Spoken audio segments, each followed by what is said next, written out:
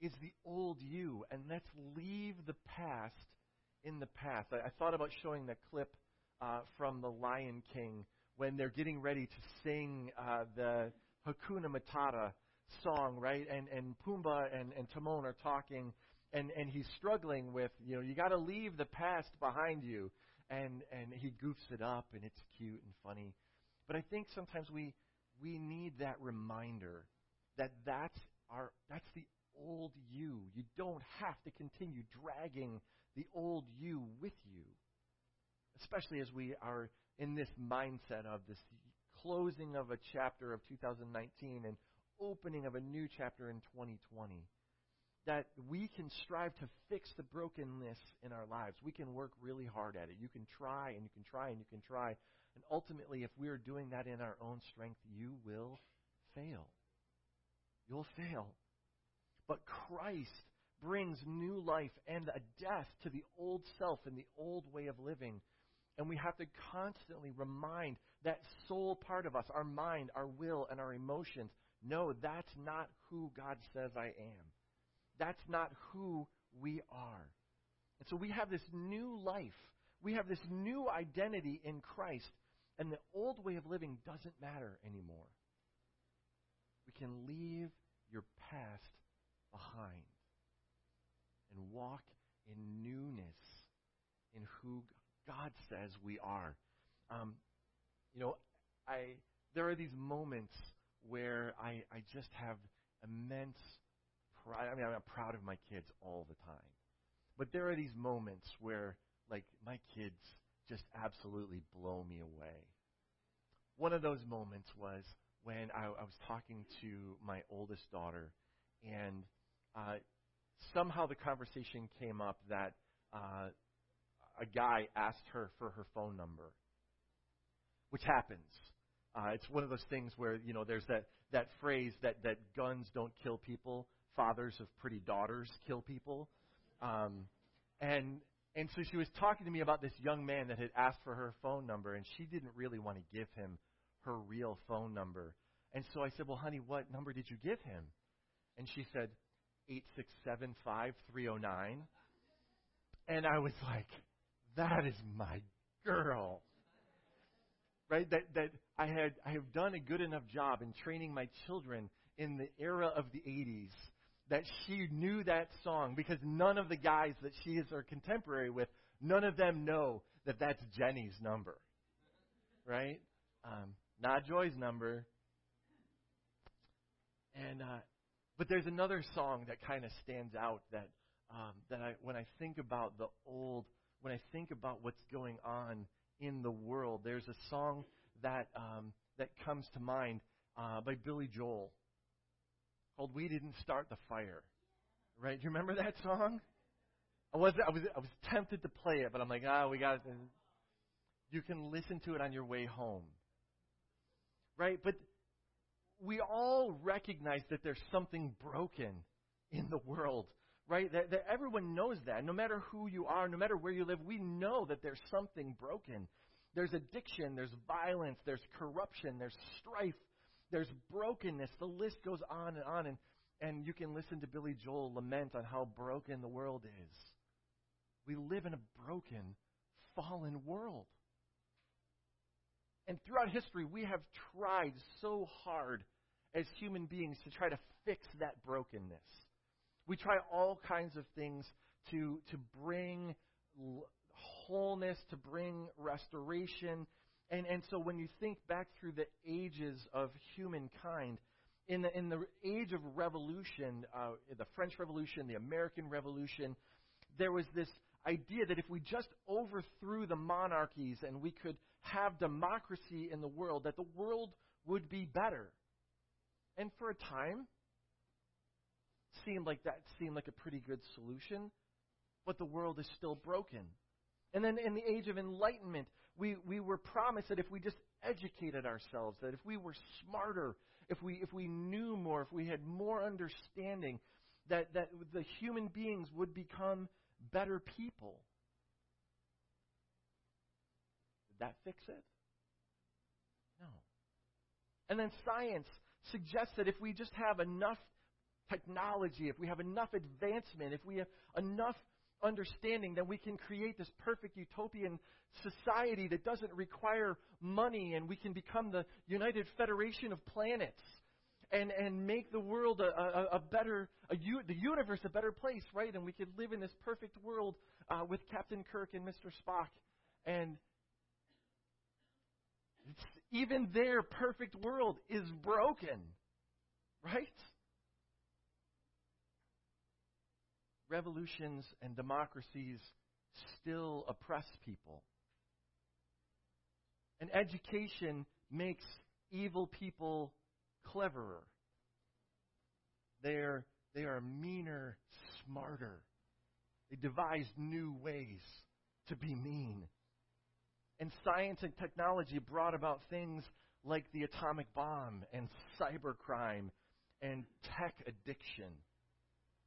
At the Iron Sharpens Iron Men's conference that we attended, there's this one session that because I was working and speaking in my own session, I wish that I had gone to it. It was called Digital Cocaine. And he talks about how our addiction to technology, the trigger of dopamine in our brain, is no different if you were to take an MRI scan of someone when they are using their phone as someone who is addicted to crack. It's the same thing because it fires those same triggers in our brain. And it's why when you tell someone that one of the greatest fears used to be public speaking, that asking people to come up and stand up in front of a group of people and ask them to speak, that would trigger like all kinds of, I can't do that. And now, most likely, they say that one of the number one fears is, I lost my phone. Right? Or telling someone you have to turn your phone off. The anxiety that is, what? You want me to turn my phone off? And so democracy and education and science, those are all good things. Those are all things that have brought good things to the world, but they don't fix what's wrong with human nature. Because we are fallen and broken creatures without Christ. So when we look beyond trying to fix the big brokenness that we have tried to fix, at a personal level, we all understand that. We all get that we're broken. This morning, our video presentation software broke. I don't know if you even noticed it. But we were trying new software now to put our overheads on, and it's one of those things where technology is supposed to make everything better, and it just seems to give you more headaches than you want. And one of the things was the opening video that we play that creates that Pavlovian response. Once you hear the buckle up and hold on, everyone's like, oh, church is starting. We have to get to our seats. We had to play a new video because I couldn't get the old one off the old computer anyways. There's this moment in our old video that talks about how we are all broken people, but He is putting us back together. But when we try to fix the brokenness on our own, that's where the wheels start falling off. When we try to fix the brokenness on our own, we try things like filling that emptiness with money or sex or power or stuff or relationships or addictions, and we fail. We fail to live up to our own ideals, and then our insecurities start to pound us because we're trying so hard to fix all of these broken pieces on our own, and then our insecurities get the best of us. Couldn't do it. I couldn't measure up. Couldn't even measure up to my own expectations. Or the flip side of that, we become prideful. Look at how good I am. Look at how much better I am. Look at how many days I was in the Bible app this year. Man, I'm doing great. And we can become prideful and envious, and we can lack the love for people that Terry was talking about, in our communion devotion that God wants us to be thinking about Him and others first. So maybe you're here this morning and you present to the world that you have got it all together, but maybe you can't stop losing your temper with your kids. And you don't know how to have self-control. Maybe you're here this morning and you're depressed over your body image, and you don't know how to have that self-control. And so you try diets and you try exercise plans, and at the expense of your family, you obsess over your own sense of self-worth. Romans chapter 1, I'm going to read a chunk of Romans 21, verse 32. It says, yes, they knew God, but they wouldn't worship Him as God or even give Him thanks. And they began to think up foolish ideas of what God was like. And as a result, their minds became dark and confused. Claiming to be wise, they instead became utter fools. And instead of worshiping the glorious, ever-living God, they worshipped idols made to look like mere people and birds and animals and reptiles. And so God abandoned them to do whatever shameful things their hearts desired. And as a result, they did vile and degrading things with each other's bodies. They traded the truth about God for a lie. And so they worshipped and served the things that God created instead of the Creator Himself, who is worthy of eternal praise. We sang that this morning. Holy, holy, holy is the Lord God Almighty. He goes on to talk about the ways that we did that in verses 26 and 27, about how we used our bodies to express that wrong thinking, shameful things. Verse 28, it says, since they thought it foolish to acknowledge God, He abandoned them to their foolish thinking, and He let them do things that should never be done. And their lives became full of every kind of wickedness, sin, greed, hate, envy, murder, quarreling, deception, malicious behavior, and gossip. They're backstabbers, haters of God, insolent, proud, and boastful. They invent new ways of sinning, and they disobey their parents. Wow. They refuse to understand. They break their promises. They are heartless, and they have no mercy. They know God's judgment. They know God's justice requires that those who do these things deserve to die, and yet they do them anyway. And worse yet, they encourage others to do them too. That's sin.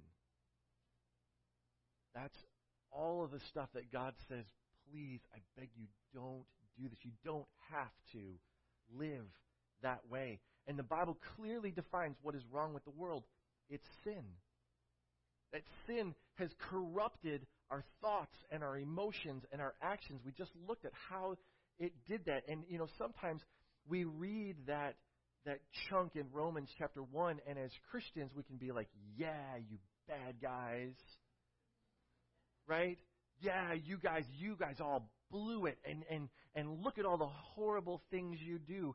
And we forget that Paul is writing this to Roman Christians.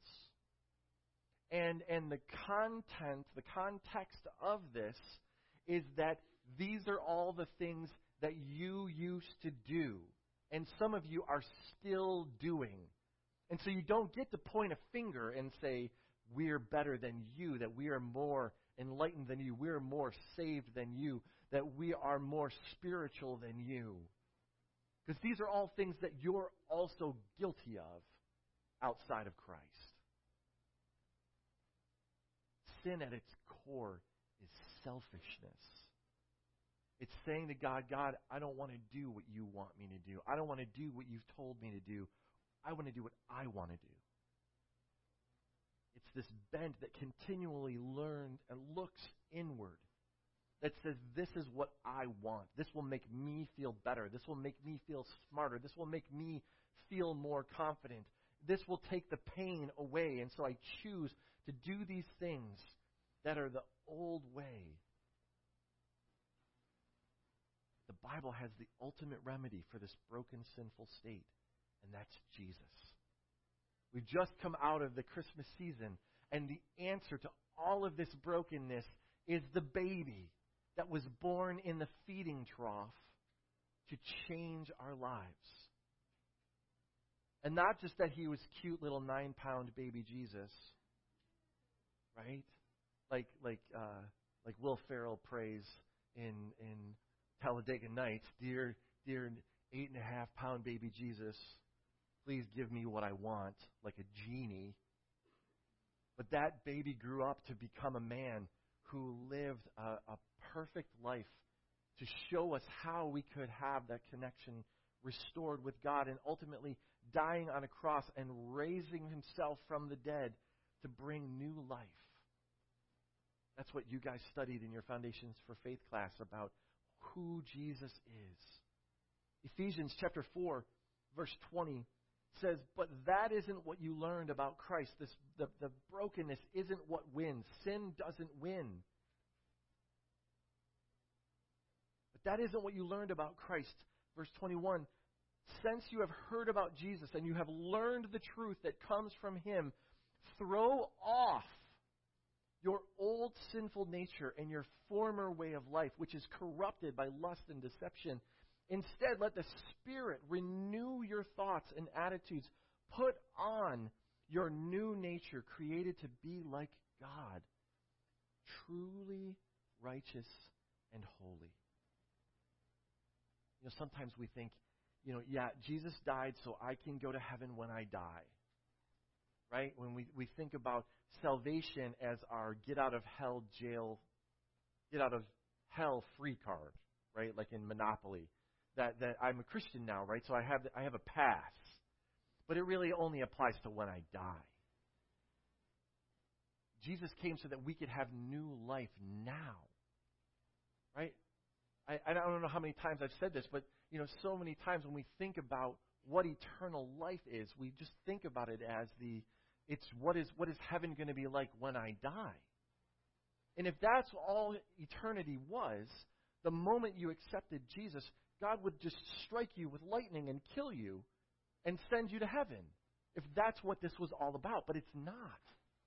He wants us to live this life, to live out what eternal life, empowered by the Holy Spirit, looks like now in this broken world to people who are hurting and lost. And yet, as Christians, we still choose to hold on to the old way of thinking, the old way of living.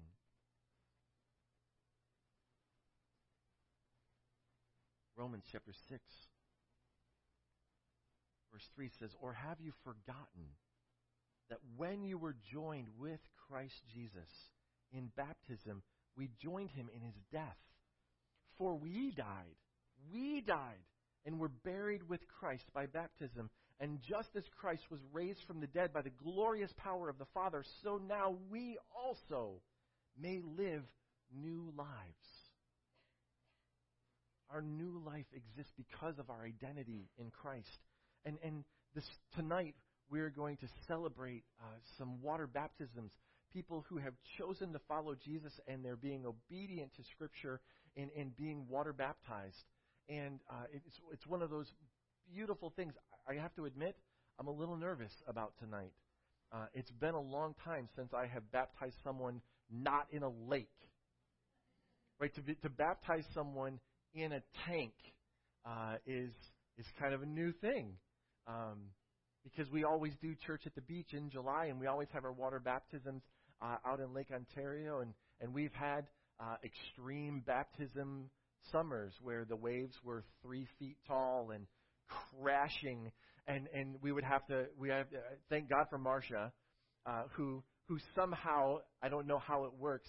I don't know. I think the magic is going to wear off eventually, because there's not going to be those kids that were in your class anymore that are lifeguards at the beach. that the lifeguard would say, nope, you can't go out. The water's too rough, or there was lightning and thunder, and so you can't go in the water.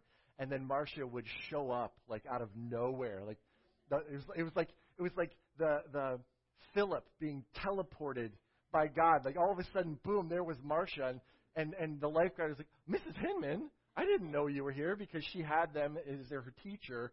Okay, as long as Mrs. Hinman is here, you can have your water baptism. And you know, the year of the extreme baptism, we will have to wait for the waves to crash, and then in that trough in between, baptize you in the name of the Father, Son, and Holy Spirit. Boosh! The wave would crash. I mean, they really got baptized that year. So like tonight's going to be like ordinary baptism or something. Like when maybe we need someone to have a 5-gallon bucket and just boosh, and they come out of the water to make it, you know. But when we are baptized, that is a symbol that we are being put under, and we are dying to the old way of living. And then as we come up out of the water, that we are rising with Christ to a new existence. Your identity is not how much you have or how you look or where you're from. Your core identity is who you are in Christ. You know, there's a toy that we give our children when they're younger. Justin, if the program is working, it was kind of like when it crashed, there was this beautiful little bling. I'm like, oh, this new computer is very polite when it tells you everything is horribly gone wrong. But we have this toy that we give our kids when they're small, right? And we learn from a very young age that you can't fit a round peg in a square hole. And they learn shapes and tactile skills, and they quickly find out that they can't fit one shape in the hole of a different shape. And sometimes the great frustration, right, as they're trying to make it fit. I remember we had this one, it was this ball with holes in it, and then you had to fit the shapes through the hole, and then you could pull the ball apart and they all drop out. And sometimes there was this one shape that you thought would fit. It should fit, right? It looks like it fits, and you just try to jam it in there. When we have been given new life in Christ, and yet we still try to live the old way, He's transformed us. We're a new shape. We are a new creature, and yet we still try to fit in the old way, in the old hole. We've got a different shape to life now. We have a different identity. There was a thing 2 summers ago when Terry and I celebrated our 25th wedding anniversary, where I reenacted a scene out of a movie, one of our favorite movies, Say Anything, where Lloyd stands outside of his girlfriend's bedroom, out of her house, and he's got this long trench coat, and he has his boombox, and he's playing Peter Gabriel, In Your Eyes. And so I surprised my wife because there are no boomboxes anymore, so I had to make one out of cardboard to look like Lloyd's boombox. And then I didn't have a trench coat, and so Jesse and we went and I found an old MTV T-shirt at Walmart, and then I found a trench coat at the Salvation Army thrift store, but it didn't fit. It was too small. But it was my only option, and so thankfully Lloyd has the sleeves rolled up when he does his thing.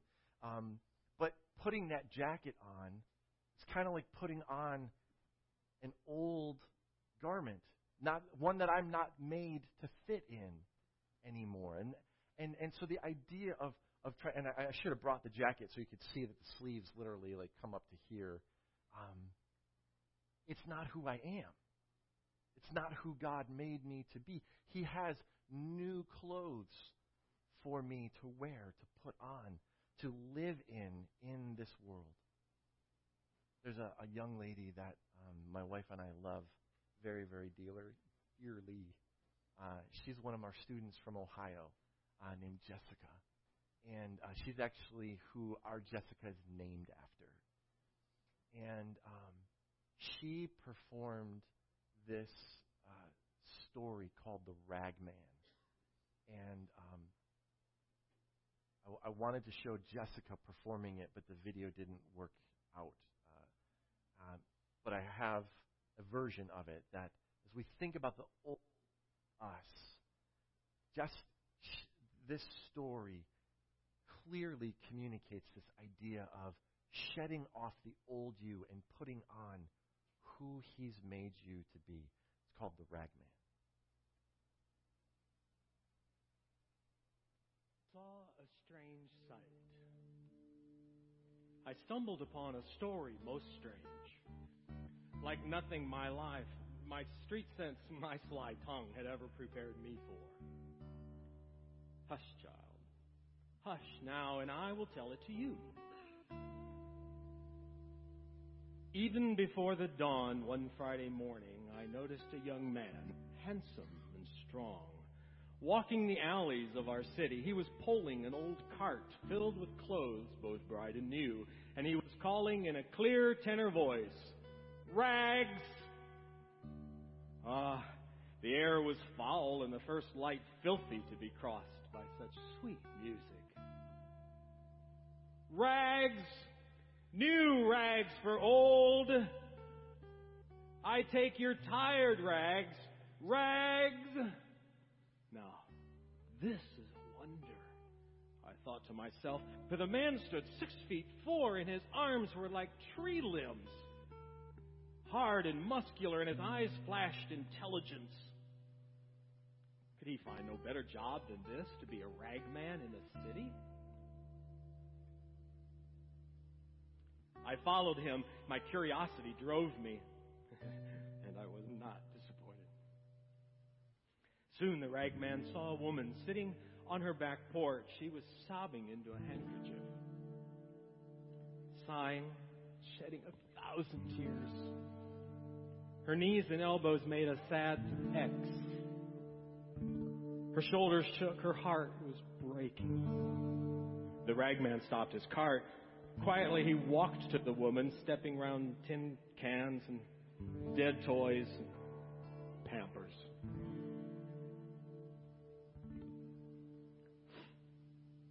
"Give me your rag," he said to her gently, so gently, "and I'll give you another." He slipped the handkerchief from her eyes. She looked up, and he laid across her palm a linen cloth so clean and new that it shined.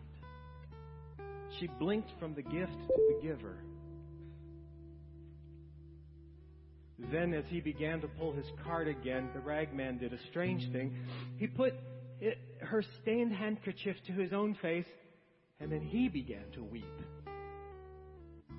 to sob as grievously as she had done, his shoulders shaking. Yet she was left without a tear. "This is a wonder," I breathed to myself. And I followed the sobbing ragman like a child who cannot turn away from a mystery. "Rags! Rags!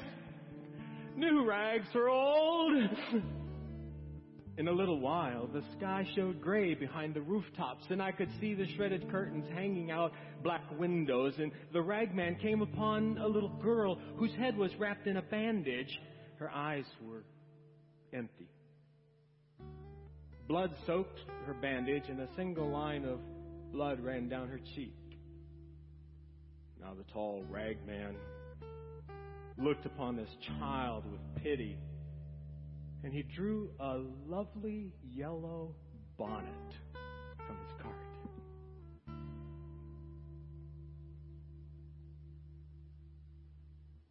The child could only gaze at him while he loosened the bandage and removed it and tied it to his own head. The bonnet he set on hers. And I gasped at what I saw, for with the bandage went the wound against his brow. It ran a darker, more substantial blood. It was his own.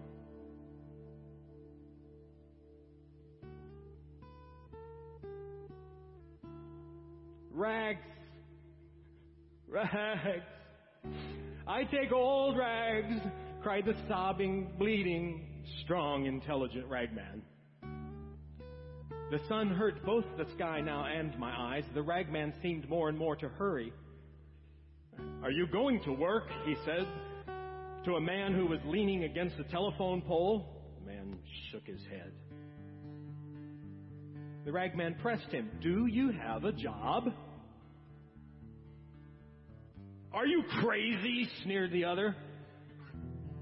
He pulled away from the pole and, revealing the right sleeve of his jacket was flat and the cuff stuffed into the pocket. He had no arm. So, said the ragman, give me your jacket, I'll give you mine. Such quiet authority in his voice. The one-armed man took off his jacket, so did the ragman, and I trembled at what I saw, for the ragman's arm stayed in its sleeve, and when the other put it on, he had two good arms thick as tree limbs, and the ragman had only one. Go to work, he said. After that, he found a drunk lying unconscious beneath an army blanket, an old man, hunched, wizened, and sick. He took that blanket and he wrapped it around himself, but for the drunk he left new clothes. And now I had to run to keep up with the ragman, though he was weeping uncontrollably and bleeding freely from the forehead, pulling his cart with one arm, stumbling for drunkenness, falling again and again, exhausted, old, and sick. Yet he went with terrible speed. On spider's legs, he skittered through the alleys of the city, this mile and the next, until he came to its limits, and then he rushed beyond. I wept to see the change in this man. I hurt to see his sorrow, and yet I had to see where he was going in such haste, perhaps to know what it was that drove him so. And the little old ragman, he came to a landfill. He came to the garbage pits. And then I wanted to help him in what he did, but I hung back, hiding. He climbed a hill. With tormented labor, he cleared a little space on that hill. Then he sighed. He lay down. He pillowed his head on a handkerchief and a jacket. He covered his bones with an old smelly army blanket. And he died.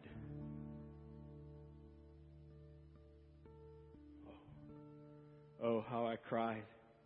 How I cried to witness that death. I slumped into an old junked car, and I wailed and mourned as one who has no hope, because I had come to love that ragman. Every other face had faded in the wonder of this man, and I cherished him. But he died. I sobbed myself to sleep. I didn't know. How could I know? I slept through Friday night and Saturday, and it's night too.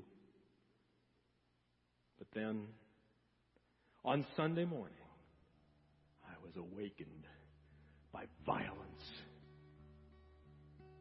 Light, pure, hard, demanding light slammed against my sour face, and I blinked, and I looked, and I saw, and the last and the first wonder of all was before me.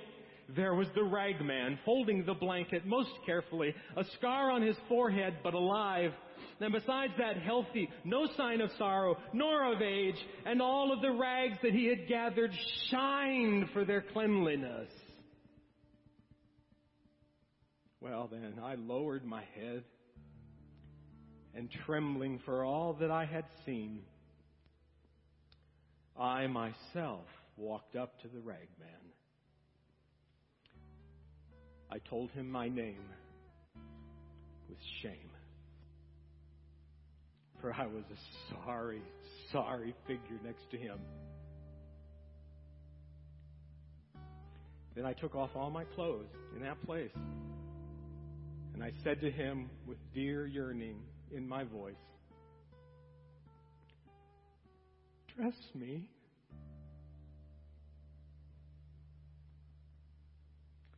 And he dressed me. My Lord, he put clean rags on me. New rags. And I am a wonder beside him. The ragman,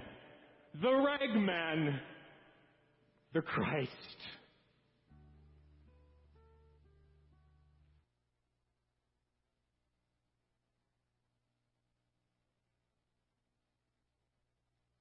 Imagine if you've pulled an old coat out of your closet and you look at it and it has stains and holes and it doesn't look like it would fit you.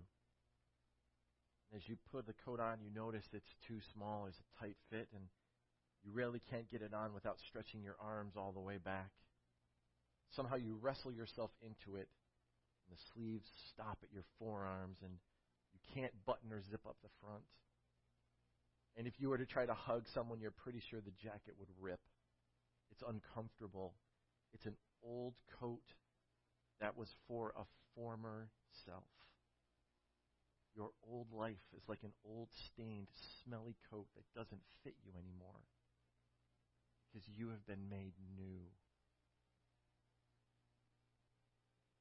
So as we close 2019, we have a new life. We have a new identity in Christ. The old way of living doesn't matter anymore. Leave your past behind you and invite Him to clothe you with new life. Let's pray. Heavenly Father, I thank you that you came to bring new life. Not just heaven when we die, but new life now. Lord, I know that there are people sitting here this morning that are struggling, holding on to their old, stained, smelly life. And this morning, if we would just simply lay that at your feet, you would replace that with new and abundant life. So, Father, I pray that you would help us in this closing moment as we wrap up this message, as we wrap up this year, that we would lay our rags at your feet and allow you to give us new life. In Jesus' name, amen. Amen. Blessings. Thank you for coming. If you are available and don't have plans already for New Year's Eve, we would love to have you come and join us. We take over the athletic facility at Salmon Creek Country Club, so there's tennis and possibly pickleball. I don't know. Oh, my dad's head just came up. If you want to play pickleball, I'm sure that you can. The soccer field and then the racquetball court will have table games and food. And come and join us and ring in the new year with us at Salmon Creek if you're able to. And pray you have a fantastic week. Blessings.